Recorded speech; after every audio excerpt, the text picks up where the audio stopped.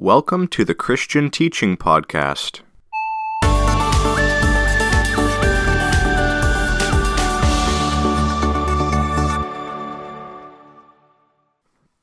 Welcome to lecture number 5 in our series on the text and transmission of Scripture.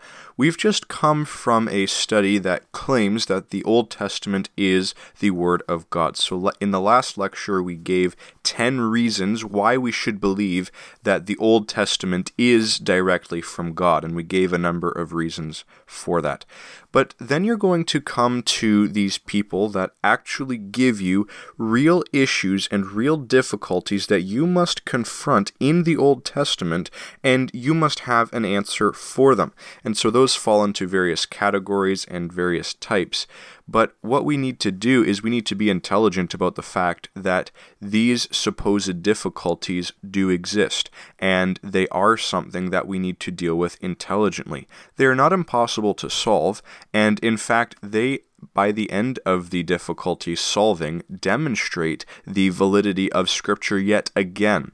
And so what I want to do for this lecture is just give you an introduction to what we are going to commit the next few lectures to, and that is looking at certain Bible difficulties. So we're going to look at Bible difficulties and higher criticism, and we are going to see certain attempts that are made at destroying the integrity of the biblical text. And that's going to be a problem if we believe that the Bible is the Word of God. But when we look at these in depth and we actually examine the scholarship behind these things, and as we examine the claims, we will actually find that these Bible difficulties and these criticisms of the Bible are really from a worldview. That's the main issue. There is a fundamental worldview difference. When we look at the Bible from a believing worldview, there is no problem in assessing these things. They are things that we bow to God in, and they are things that we think about and process, but we do not throw away the Bible just because there is something on the surface that seems difficult. Let me give you a principle just before we look at Bible difficulties in their broad categories. Don't waste your time on nonsensical difficulties. There are many people who just wish to waste your time and bring up questions that are not even legitimate. We are called to make disciples. We are not called to win arguments. And so if we are called to make disciples, we are to be intelligent in assessing the people we are talking to. If people only want a good argument, if people are not willing to find the truth, if their worldview is challenged, then what are we doing? We need to work with people in the gospel for the purpose of the gospel only when they show the ability to receive the evidence we are proposing. Otherwise, if we present scholarship to people who simply want to show that they know more than us, then the conversation will be unprofitable. Also, make sure that the Bible difficulty you are addressing is actually something that is legitimate. It's not just a ridiculous claim that you know on the top of your head is simply wrong. Make sure if you're going to investigate these things that they are things worth investigating and taking time with. The Christian's time is valuable, and so we should use it wisely. We're called to redeem the time. We're called to be good stewards of our time. So we have to make sure that these are real difficulties because we are humans, not because God is in the wrong. What I want to do then is just look at a few categories of Bible difficulties, and if we understand these categories and understand what's going on with them, we won't be intimidated by these long lists that you find on the internet of all of these difficulties in the Bible. Well, no, it's not just that easy to make an entire list and say that the Bible is wrong, because no, you need to understand what goes on in the Bible and factors that come up in that. So we're going to look at general categories of Bible difficulties to equip you to understand what could be going on if someone presents a difficulty to you that you do not have the answer ready for. And yet, if you understand the general categories, you probably have a good idea of what the answer could be, and that's a very, very valuable tool. So the first category that we're going to look at is difficulties between texts. So this will be the primary difficulty that we encounter from people, probably better called Bible contradictions. We need to understand what goes on in these. Let's look at a couple areas that there could be a difficulty between certain texts of Scripture. Often a text of Scripture will be solved when we compare translations of that passage. So translation issues are huge since we are not reading the direct Hebrew or Greek. Since we are not reading the original language, we are relying on someone's rendering of that language. And if we are using, say, a King James Bible that contains many archaic words, if we don't understand the original meaning of those archaic words, we may superimpose modern definitions of meaning on those archaic words and therefore come up with a fake difficulty in our minds that didn't actually exist in the original language. And so we need to be intelligent about comparing translations and just making sure what the text really says before we approach these areas. Another area that we have to face is the area of genealogies. Sometimes genealogies will contain different names for someone who is the son of another person or whatever it might be. Let's understand how a Hebrew genealogy works. Number one, not all genealogies were meant to be complete. So if you find a genealogy, say, in another passage of Scripture that is shorter than in the original place that it was mentioned, that may just be because a certain line is being traced, not an exhaustive genealogy. Secondly, the word father is not limited to the biological source of an individual. It can mean the ancestor of an individual. It can mean the grandfather of an individual. And so that is perfectly correspondent to what we find in many Old Testament passages. And that explains a lot of difficulties that are raised, and there aren't even that many in this category. Furthermore, when it comes to genealogies, there is a possibility, because it is a list, to have scribal errors creep in to certain texts.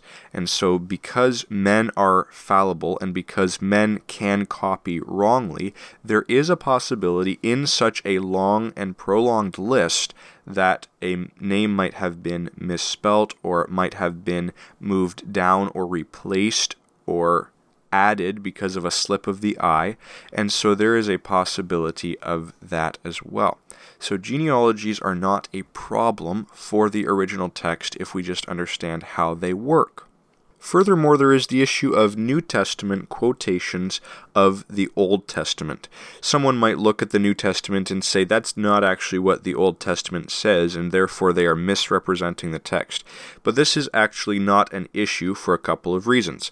Number one, loose quotations are not inaccurate quotations. If they give the sense of the passage, and if they fulfill the purpose for which they were written, that is acceptable. And the apostles were inspired in their quotation of the Old Testament text, and so we need not challenge how they quoted because often they did it for a very specific purpose. Furthermore, the text that the New Testament writers used was the Septuagint, the Greek translation of the Old Testament, and so that will be different in some areas from our rendering of the Hebrew text when we compare those versions. And so we read from the Hebrew text in our English Old Testaments, whereas in the New Testament they were quoting the Greek text. So that's an issue to keep in mind. So when it comes to translation issues like this, we need to remember that the Word of God is the words, yes, but it is also the meaning of the words. And so even though we are using translations today, we are still using the Word of God because it has come from God. It is God's breath. And we need to understand that languages simply have different ways of expressing the same thought. That is something we need to understand. It's the nature of languages. It is something that God has embedded into language. That's something we must respect. So when it comes to this idea of quotations, we need not think that humans are robots. Humans have the ability of speech and of thought and of expressiveness, and often that comes out when quotes are given from one language into another. So these are not difficulties at all. Now we come to the difficulty of numbers. A couple examples that we might deal with later in future lectures would be how long was the famine in David's day, referenced in 2 Samuel 24 and 1 Chronicles 21. Or how many demon-possessed men were present when the Lord Jesus approached this man called Legion in Matthew 8 and in Luke 8. Or how many days were there between the transfiguration in Matthew 17 and Luke 19. Now again, we need to understand how numbers functioned. Especially in Hebrew, numbers were represented by letters and combinations of letters. They were not numerals as we think of them today. And so sometimes those could be either mistranslated or mistransmitted in the manuscripts, and that may account for certain numerical differences. But often numbers are omitted or emphasized according to an author's discretion, not showing an error, but showing a purpose in writing.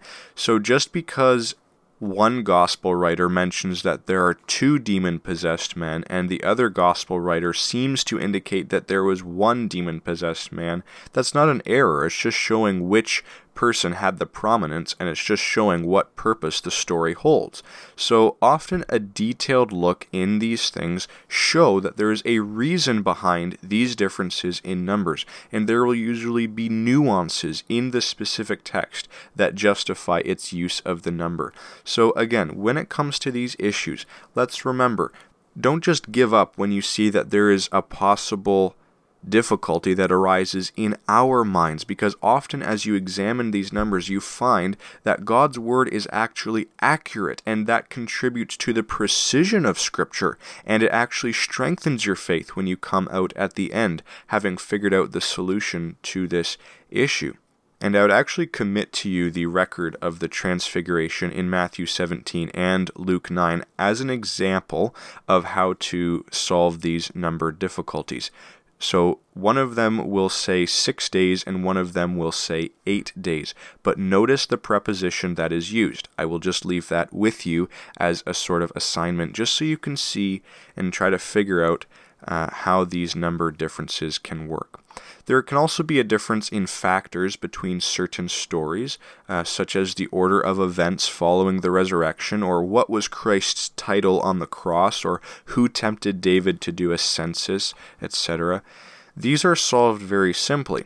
Since these usually come from parallel narratives, we just simply say that it is both narrative A and narrative B, rather than saying it is either narrative A or narrative B. It is a combination of what both texts are saying with attention to the details.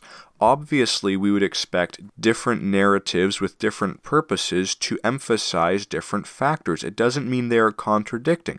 Now, it would be contradicting if those narratives flat out said, "This is not true," as expressed in another narrative. But they don't do that. They only give you more details, and those can easily be incorporated into the other narrative if we just say, okay, well then both of them are true. They're just emphasizing different parts of the story that the other person didn't emphasize. It's not a problem. And by the way, if these parallel narratives were word for word the same, wouldn't skeptics look at that and say, well, the Bible is boring. Why does it repeat itself so much? There's no color to it. So either way, a skeptic will find a way to judge the Bible, but we must realize that we approach the Bible on God's terms. And so these parallel accounts obviously need differences to them, just like witnesses in a court scene will always have different nuances to their testimony. It's not because their testimony is not true, but because they are looking at it from a certain perspective. And how you find the full picture is by combining the witness testimonies and by realizing that they saw it a certain way because they're looking at it from a certain angle.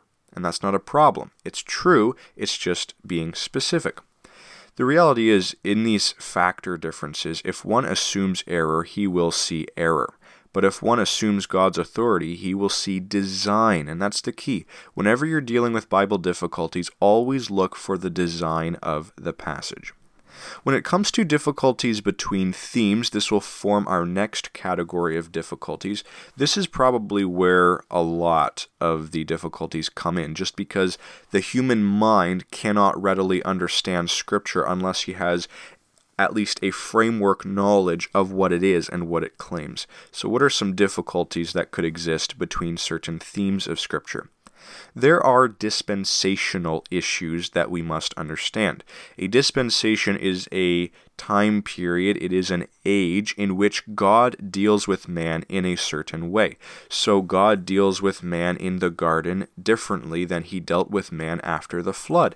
And so when we look at the Old Testaments and New Testaments specifically, we will find differences in how God administered his justice or his mercy. These are not contradictions, rather they are showing this key idea of progressive revelation. God is revealing himself under different circumstances for different purposes to different peoples and different cultures.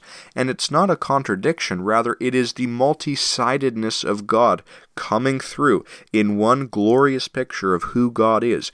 And so it is no wonder that God deals with man differently in different ages, because God has the right to do this. We just need to understand the original setting and the original context of the place where God, say, commanded something or where God did something in a certain way. And when we understand that setting, these theme issues will disappear.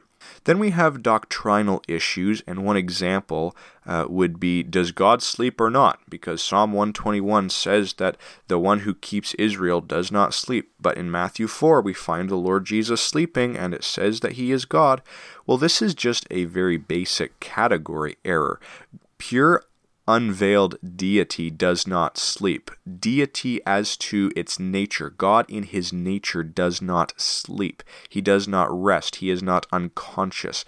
But God manifested in the flesh can sleep because he has taken on true humanity. And we dare not say that God cannot do this because God is infinite.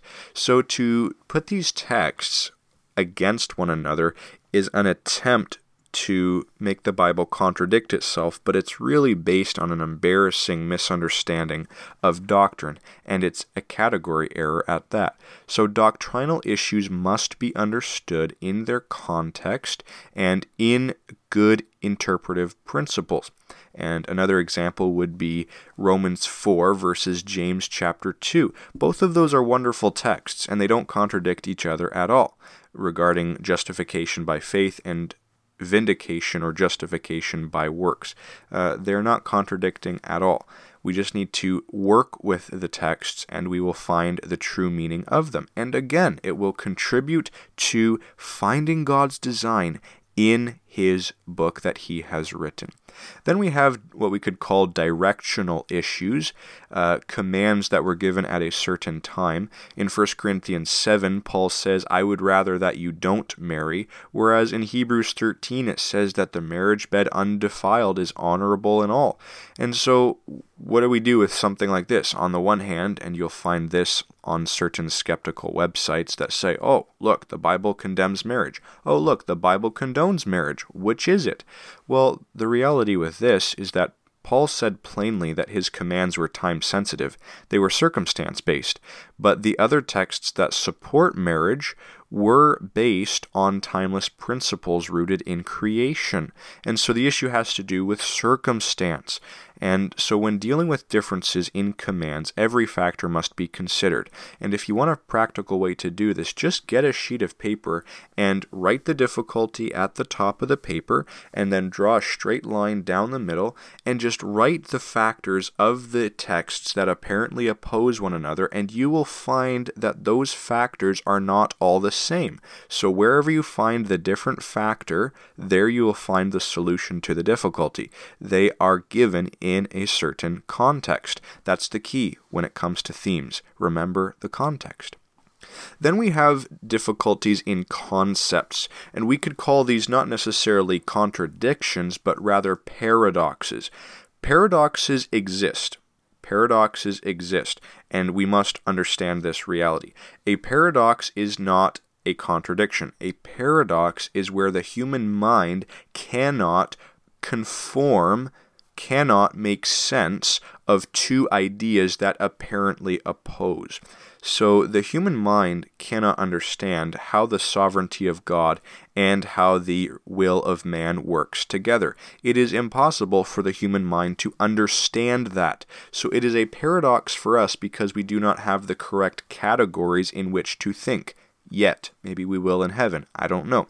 But the reality is that's based on our limitation, not because of a contradiction. The same thing with the two natures of Christ. I don't understand how that works, but I believe it because I give God that right to tell me what is true, even when the only person who understands it is Him. Wouldn't God cease to be God if I knew everything that He did? So these paradoxes, these difficulties in concepts happen in the mind of the reader, not in the mind of God, and that's something we must remember. Then we have difficulties in social perception, and this is probably where the main difficulty lies when we are dealing with skeptics. These are difficulties that contradict social presuppositions, cultural norms that have been established against a Judeo-Christian background, let's say. So Scripture deals with certain things as they were. Even though it often contains euphemisms and guarded language, it also is pretty explicit in some places. And so when it comes to slavery, slaughter, or awkwardness, these are things that the Bible addresses very plainly. So let's look at a couple of these issues just to give you an idea of what exists.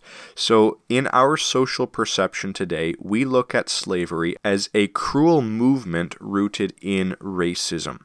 But the reality is the slavery of the Bible was not formed based on the same principles of slavery that we fought against in, let's say, the Civil War.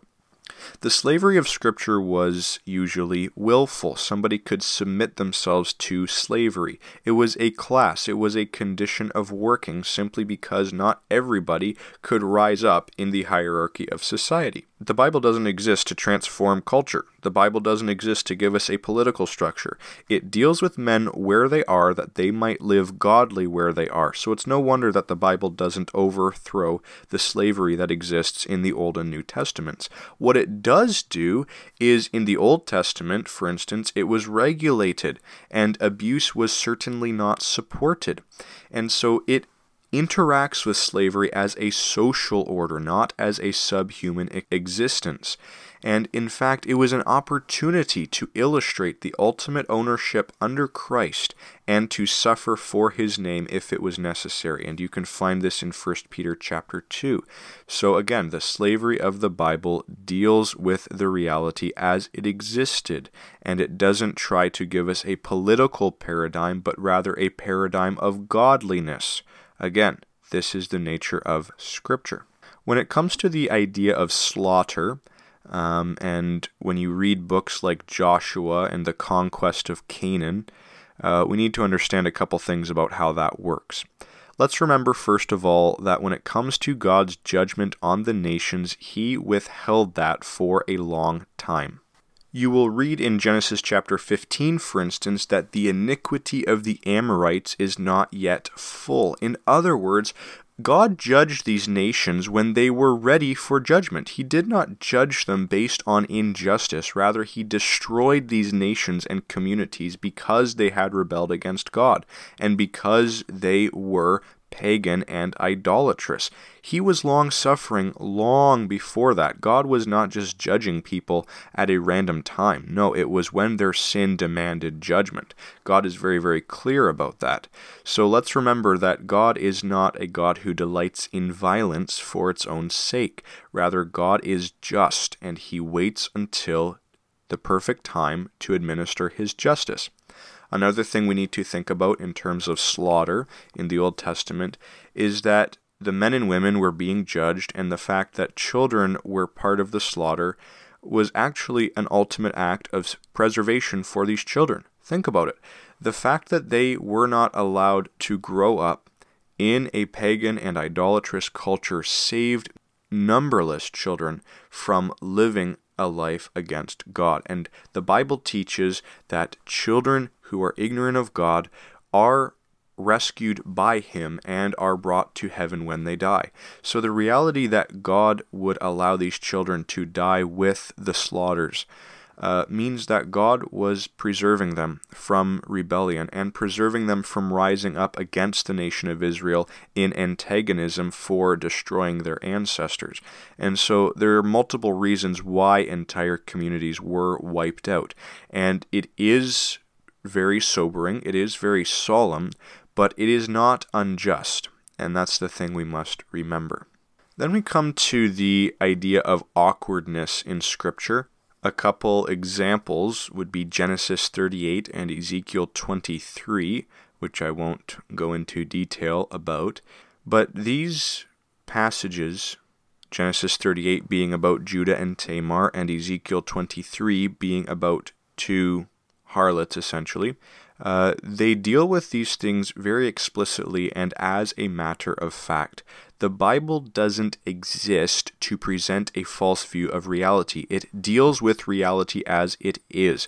And so that is why it is authoritative. The fact that it can speak explicitly and sometimes make us feel awkward as we read the text means it isn't guarding against anything. It doesn't have this agenda to present the truth in some skewed light. No, it claims this by giving us those awkward passages, that this deals with reality, and therefore it is authoritative in every aspect of life. Awkwardness is a sign of relevance. And so when we come to these passages, which, by the way, are very, very few, don't overrate this, the fact that we come to these passages at times simply means that the Bible is relevant, that it is authoritative, that it deals with man where he is. So we need to deal with these. They're not immoral, they're not unjust for being in Scripture, they aren't contradictions, and just because we feel a little bit awkward when we read these passages, it doesn't mean they are irrelevant. They are extremely relevant, and they are explicit to be relevant for our spiritual living. Then we come to the final category in Bible difficulties, and that is difficulties in spiritual perception. These are difficulties that men find because of their unbelief. For instance, the cross doesn't make sense to the unbelieving mind. In fact, it is called an offense. It is a stumbling block. It was a disgusting and totally gross thing to the Gentile mind, and it was an abominable thing to the Jewish mind, because a person being hung on a tree was under a curse. And so the cross was an absolute offense. It was an absolute stumbling block. It didn't make sense to the unbelieving mind of the first century, and it doesn't make sense today. And that's not because it's wrong, but because men do not have the Spirit of God. Another example is creation and the fact that man is made in God's image. That doesn't make sense to the unbelieving mind unless he is honest with the design he sees in creation. Headship certainly doesn't make sense to the unbelieving mind because man wants to be autonomous and wants to reverse the order of God. Judgment doesn't make sense to the unbelieving mind. The sinfulness of sin doesn't make sense to the unbelieving mind. These realities are not wrong in themselves, but man simply refuses them and makes difficulties out of them because he wants to, because his heart is one of rebellion against God. So we must remember these categories, and especially this last category of spiritual perception, and remember that most difficulties can be solved by realizing that these people are handling Scripture as unbelievers. They aren't concerned with legitimate, fair scholarship, but rather they have an agenda to reject this book that claims to be the authority of God. So then, what do we do when it comes to Bible difficulties? I'm going to give you 10 principles for dealing with Bible difficulties, just so you have a basis to start off on. Principle number 1 is be spiritual. Nothing substitutes for hours spent in the presence of God and in the study of His Word. Nothing substitutes for loving God, because when you love something, you defend something. And when you love something, you are convinced of its existence, and you are convinced of its necessity. And so when you defend a system, you have no problem giving it up if you find a couple difficulties. But the gospel, but God himself. We would not give this up because we love it. And if we are spiritual, that will help us in being conservative when we assess the different evidences that are presented for and against Scripture. When we defend the faith, we must have faith to defend. So we must be spiritual, and this will be our greatest tool. This will be one of our greatest tools when we are addressing unbelief in the world around us. Principle number 2 is be an able handler of the Scriptures. Most difficulties result from ignorance, and if you simply have the upper hand, being able to handle and interpret and explain Scriptures, that's probably your number one tool right there. There's a quote by Charles Spurgeon in his Lectures to My Students that goes like this. He says, "You know the old proverb, 'Beware of the man of one book. He is a terrible antagonist. A man who has the Bible at his fingers' ends and in his heart's core is a champion in our Israel. You cannot compete with him. You may have an armory of weapons, but his scriptural knowledge will overcome you, for it is like a sword, like that of Goliath, of which David said, 'There is not like it.'"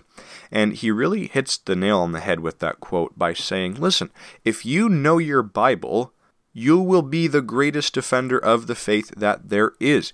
You are not called to know all that there is to know, but you're called to know the book of God. So be an able handler of Scripture and pore over its pages hour after hour after hour, understanding from Genesis to Revelation, understanding the main areas of theology, understanding what it claims and what it develops in its pages. That is where most difficulties will be solved if you simply know how to handle the text. So make very, very high goals for yourself in understanding the books of the Bible, in understanding the sections of the Bible, and the themes of the Bible. That brings us to principle number 3, and that is learn to love the big picture. Everything fits in a framework in Scripture, and if we love the overall plan of God, then it will be easier to understand the specifics in that plan. If we see those specifics as isolated realities that we cannot connect, then yes, we will have difficulties. But when we see the big picture, those will become beautiful contributions to that picture, and we will love them rather than abhor them. Number 4 is learn to struggle with a text and be strengthened as a result. The reality of Bible difficulties does not diminish the authority and the reliability of the Bibles. Rather, I think God has given us these difficulties as an opportunity to test our faith. It's as if he's asking us, are you willing to struggle with the text and spend hours in it to prove beyond a shadow of a doubt that my word is true? So when we come to a difficulty, let's be willing to spend time with the thing. Let's struggle with the text. Let's allow it to have its true impact on our hearts. Let us pay attention to the fine details, to the precision of Scripture. And when we find the difficulties resolved, let us remember to praise God for that, because then we must not take that as simply, oh, I just solved the Bible difficulty. No, we take that as an example of God proving to us that His Word is precise, accurate, and authoritative. We take it as an opportunity to strengthen our trust in Scripture and strengthen our understanding of how to handle it. So let's be strengthened by struggling through the text. Let's be strengthened by going through Scripture and understanding its concepts. Principle number 5 is be offensive as well as defensive. In other words, don't be a doormat. Don't let people walk over you. A Christian, even though he is meek, is not without a defense. People will question Christianity to no end. If we subject ourselves to that, we will accomplish nothing. We must learn to defend, yes, but man in his unbelief will have no end to his questions. So what do? Do we just sit there on defensive mode the whole time? No. The gospel is an offensive thing. It attacks the wisdom of man. And in fact, in Jeremiah 23, God says, "Is not my word like a fire? Is not my word like a hammer that breaks the rock in pieces?" Man's wisdom cannot stand against God's. And so we must be faithful to expose and correct and reprove the inconsistencies of man's thinking. You can find that in 2 Timothy chapters 3 and 4. Very, very clear. Reprove, rebuke, exhort with all long-suffering and doctrine. So we must be offensive as well as defensive. Principle number 6 is we must learn to admit ignorance and then pursue the answer, if in fact we are ignorant about the answer. We will never have all knowledge, so if somebody supposedly shows you a Bible difficulty that you don't know how to answer right away, we can't fabricate an answer. That would be lying. We can't ignore it, and we can't say there is no answer, but let's just address it at a later point. There's nothing wrong with saying, listen, I haven't looked into that as much as I would have liked. Let me study that for a while, and I'll get back to you with an answer. And when you take time to be a friend to that person and say, listen, I'll take this seriously. I'm not the God of knowledge. I'm going to look at this, and I'm going to wrestle with it for a bit, but I want to give you an answer. People will appreciate that a lot more than just trying to give them an answer on the spot that really doesn't make sense. Principle number 7, learn to address Bible contradictions with, and by the way, contradictions should be in quotes, learn to address quote-unquote Bible contradictions with precision. In other words, make sure the texts are actually talking about the same thing. Be very thorough in looking into the issue. Often contradictions are simply oversights on the part of the reader. Number 8, understand the multifaceted nature of Scripture. God did not design Scripture to be exhaustive in every one of its statements. Some statements address one part of an issue, while statements elsewhere address the other part of the issue. These are not contradictions, they're just emphases. Also, we would expect many sides to a theme in Scripture since it speaks of eternal and infinite themes. Why would we expect that they could be explained in simply one area? No, we need illustrations. We need multiple treatments of a theme so that our human minds can understand it. So if we see the multifaceted nature of Scripture, that will help us immensely as we handle the themes of Scripture. Number 9, we must understand the relationship between the Old and New Testaments. And this is more of a theological issue than a scholarly issue, though it crosses into both. But the Bible student will be hopelessly lost if he treats the Old Testament in the same way he treats the New Testament and vice versa. They are both the Word of God, but they contribute to specific audiences, specific purposes. For instance, if we don't understand that the church, that the body of Christ was not revealed in the Old Testament, then we will be hopelessly confused in applying the Old Testament and understanding its promises. We must allow these testaments to speak for themselves and to understand how they function together in every part so that we can handle them accurately. Otherwise, we ourselves will create contradictions that don't exist at all. Number 10, learn to assess the hearer, keeping in mind his darkened heart. The reality is man rejects God because of a moral dilemma rather than a scholarly dilemma. We have no right to assume that skepticism is objective, unbiased, and a lot of times even well thought through. Fallen man is blinded by Satan. He is unable to comprehend the things of God, and he is darkened in his intellect as a result of sin. There cannot be objectivity on his part, and we must be diligent to assess where his bias is. We cannot assume that they have the upper hand in being on neutral ground, because darkened hearts in rebellion against God cannot assess God neutrally. It's impossible except by the work of God's Spirit. So helping a person along in Bible difficulties cannot be separated from evangelism. We are called to see hearts changed and not only minds changed. We are called to see people brought into salvation and forgiveness of sins, not into subscribing to a worldview. The goal is not to win an argument. The goal is to see a rebel transformed by the power of Christ. We must be people. We must be people who love people who enjoy winning souls. And so we need to assess the hearer accurately, and we must respond accordingly. So what about the larger issue? What do we do about, let's say, unresolved issues at this point in our studies? Let's remember something. The proofs of Scripture are much more weighty than the accusations brought against it.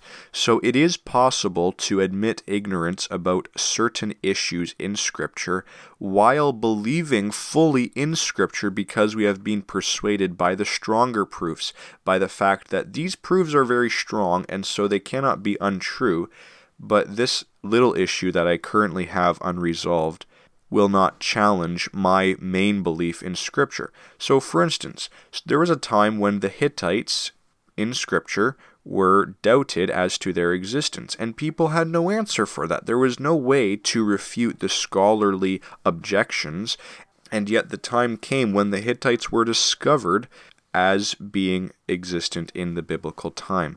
And so what happens for those people in ancient times before the Hittites were discovered?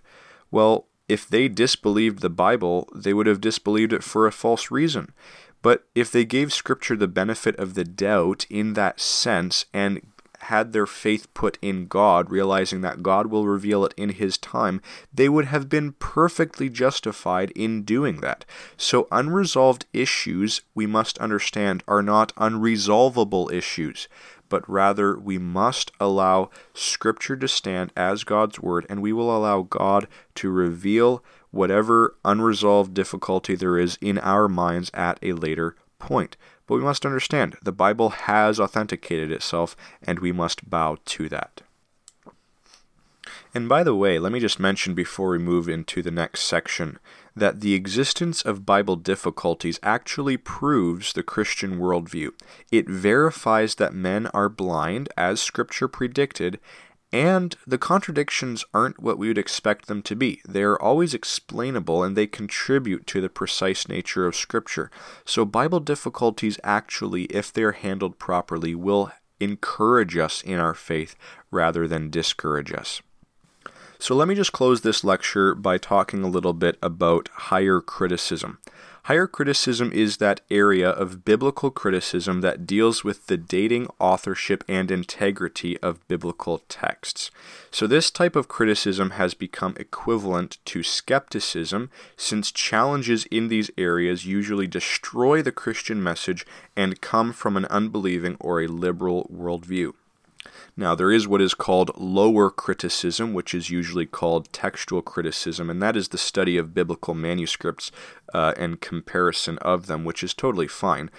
These aim to assure us of what the text originally said, and they don't discourage us in that way. But higher criticism is what we must be aware of. Higher criticism came out of the Renaissance and the Enlightenment, when man realized that he actually had a mind that he could use, and man grew to be self-aware, and he was able to study history and ancient languages, philosophy and science, and those became the great pride and joy of Western civilization. And the printing press allowed research to be documented and published. And so as man grew in his wisdom, he also became more deistic. He saw God as being a transcendental reality rather than an immanent reality. He didn't see God as being interactive with his creation, but rather just, he exists, but he doesn't really interact with us or care. And then obviously that grew into agnosticism, rationalism, and atheism, and evolutionism. And so this is all a development since the last few hundred years that has really sprouted into this form of higher criticism that claims and destroys the idea, or attempts to destroy the idea, that the Bible is inspired and without error. So as man grew farther from God, he also grew farther from Scripture. And that manifests itself in a couple different forms. Let me just give them to you very, very briefly. We're going to look at these more as we assess specific areas of higher criticism in the next lecture, whether with Daniel, Isaiah, or the Pentateuch. Let me just give you a couple forms that higher criticism comes in to show you what they do with this. There is what is called redaction criticism, and redaction is a word for editing. A redactor is an editor, and so this kind of criticism investigates how and why the biblical writers compiled their sources into a single narrative. Then we have what is called tradition criticism, and this attempts to identify what traditions contributed to a certain biblical writer's worldview and thus framed his thoughts when writing. So this is very close to what we will discuss next, which is form criticism. Form criticism, or literary criticism, tries to identify narrative units that existed orally before they were written in a biblical text. And so form criticism tries to assess how the cultural background of these oral narratives contributed to their final form as written texts. And so this relies very heavily on categorizing the Bible into various genres and then assessing their relationship to apparent past manifestations of those same ideas. Then we have what is called source criticism, and this investigates the sources used for biblical documents. This will become extremely relevant as we look at the Synoptic Gospels. And what happens here is these critics see similarities between parallel narratives, and they ask themselves, I wonder what source these narratives used and how they modified that source to create their final form. Then we have what is called historical criticism, and this assesses the historical setting of the text, and it also tries to assess the historical claims of the text and tries to assess whether it is historically viable. And so this is a huge area for unbelief to creep in, because history, if it is only validated by one biblical text, an unbeliever could very easily just say, well, that doesn't make sense, that can't be true, for instance, because they don't believe in miracles. Their presuppositions make them deny that one account is historically accurate. So historical criticism is a very, very great seedbed for unbelief. Then we also have what is called canonical criticism, and this assesses the function of certain biblical books in light of their original reception as Scripture. Now, I'm giving these to you so that you have a framework of what goes on in the higher academic institutions, and people are arguing about these very, very speculative studies that really have no solid conclusions and very, very big objections to them, and yet they spend their time looking at how the biblical writers apparently edited their material, or what traditions influenced them, or what sources they used, or if they were historically accurate or faulty. And so you can see how man has taken the Bible not as something from God, not as something that is authoritative and without error, but something that he can become the ultimate judge of and assess. And so we're going to look at a couple key attacks of higher criticism in the next lecture, but I just wanted you to be familiar with various forms that it manifests itself in so that you can be aware of these terms. Let me give you a couple general problems with higher criticism, and then we will close for today. One main problem of higher criticism is the presuppositional basis that it works on. It's a very presuppositional system. In other words, it works on preconceived notions. It works very much on assumptions. So a couple of those assumptions are anti-supernaturalism and moral autonomy. In other words, the Bible can't be true if it contradicts my human free will, and the Bible can't be true since it talks about miracles, since it talks about a God who is just. But the reality is, these are presuppositions established by a human mind. They are not neutral presuppositions. And so these people from the very beginning handle Scripture with an unhealthy bias. I would argue that a monotheistic worldview is actually the most reasonable and most neutral worldview to work from. And yet these people don't see it that way. Instead, they say that naturalism is the most neutral worldview. But that's completely biased, and that is completely unfair, and so that is why higher criticism fails, because it has this anti-supernatural presupposition to it. But then we also have the idea of counter-scholarship that has been done by conservative scholars within Christianity. We're going to look at these studies a little bit more later on in coming lectures, but just remember that where there is a higher critic that has challenged the legitimacy of the Bible, there has been a Christian scholar who has not only appreciated the theology of Scripture, but he's willing to assess the claims of these higher critical scholars, and he is willing to refute them with better scholarship. So we aren't afraid of the history, we aren't afraid of the studies, and in fact we've done these same studies and come to alternate conclusions. So higher criticism is not this fail-proof science. It is a very, very biased system, and counter-scholarship has done a thorough and an excellent job of absolutely debunking the claims of these higher critics.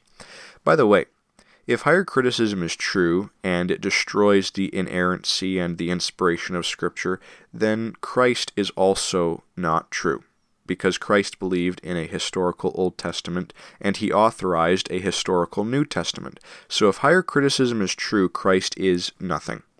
So there are people who embrace liberalism and higher criticism, and they will say, well, I don't accept certain biblical narratives, but I think the main message is still there, that Christ rose from the dead, and that is the foundation of Christianity, not the Bible. And there are even modern, very popular Bible teachers who subscribe to that kind of dangerous thinking.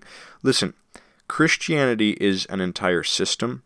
Christianity works with the Bible, with the claims of Christ about the Bible, and if the Bible fails, so does Christianity. So if the Bible fails, then you have no Christianity, and you need to seek another alternative. But what else is there? Are we going to reject the existence of God? Well, that doesn't make sense because we clearly see design, so that's a bad alternative. Are we going to embrace polytheism? Well, that's based on much superstition. That wouldn't make sense either. Will we just embrace, I don't know, what do we embrace? We can't really embrace much that is reliable outside of Christianity. There's nothing that is solid and sure in this world, and everybody is looking for answers. So even if you destroy Christianity, you might as well subscribe to a wasteland of blindness, because there is nothing out there that will give you 100% guaranteed answers. But I'm going to qualify that, because in light of our last podcast, these reasons for believing the Old Testament, for believing the Bible, are solid and sure, and we do have a foundation for believing 100% of the afterlife, of the existence of God, of the efficiency, of the sufficiency of Christ, and of all of His work to forgive our sins. Christianity is the only logical worldview that exists, the only way to live life. And when we look at the alternatives, they simply fail compared to what Christianity offers in terms of its historical reliability, but also in terms of its theological authenticity as well. So how can you brace yourself for higher criticism? Well, beware of many theological institutions, because most of them have gone liberal, and that is because they function on an interdenominational student body, and because they glorify scholarship, obviously human wisdom will come first before God's wisdom. It takes a very humble institution to hold God's word as being supreme. There are a few conservative seminaries that exist, but remember, your Bible teaching does not depend on an institution. Your Bible teaching, A, comes from personal study, and B, from your local assembly. Invest in those, you'll be safe. Don't subscribe to these areas that will try to corrupt your thinking and make you come out more confused than when you went in. That is the reality of many seminaries today, and it's sad. Remember also that scholars are people too. Scholars don't have magical 100% sure answers just because they wrote a book or have a degree after their name, and so we can challenge their claims just like anybody else's claims. Let's not be intimidated by human recognition. Another thing we can do is read the Bible more than we read about the Bible. The Bible is a self-authenticating book, and when we believe it, it authorizes itself to us. It confirms itself to us. And so scholarship should complement our theology, not replace it. We must be faithful in handling Scripture, and that will be our greatest resource for faith. Then also we must invest in believing scholarship, because there are many, many good conservative Christian scholars that exist, and yet they are not scholars first of all, rather they are theologians first. They appreciate who God is first before they examine the facts, and it is that kind of scholarship that we must subscribe to. And in fact, that's better scholarship anyway. They handle the facts accurately, they give you the assessment of the facts, and there's nothing to fear. Obviously, we must always have our guard on, just with any scholarship, but invest in the best of the best when it comes to these historical matters. Surround yourself with people who are conservative in their theology and thus will be conservative in their scholarship. Ultimately, the Bible says in 1 Corinthians chapter 3, "Let no man deceive himself. If any man among you thinks that he is wise in this age, he must become foolish, so that he may become wise."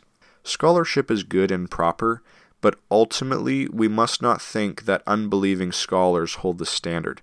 We are not called to be wise in this world. We are not called to deal with man on his own terms. We are called to preach the gospel.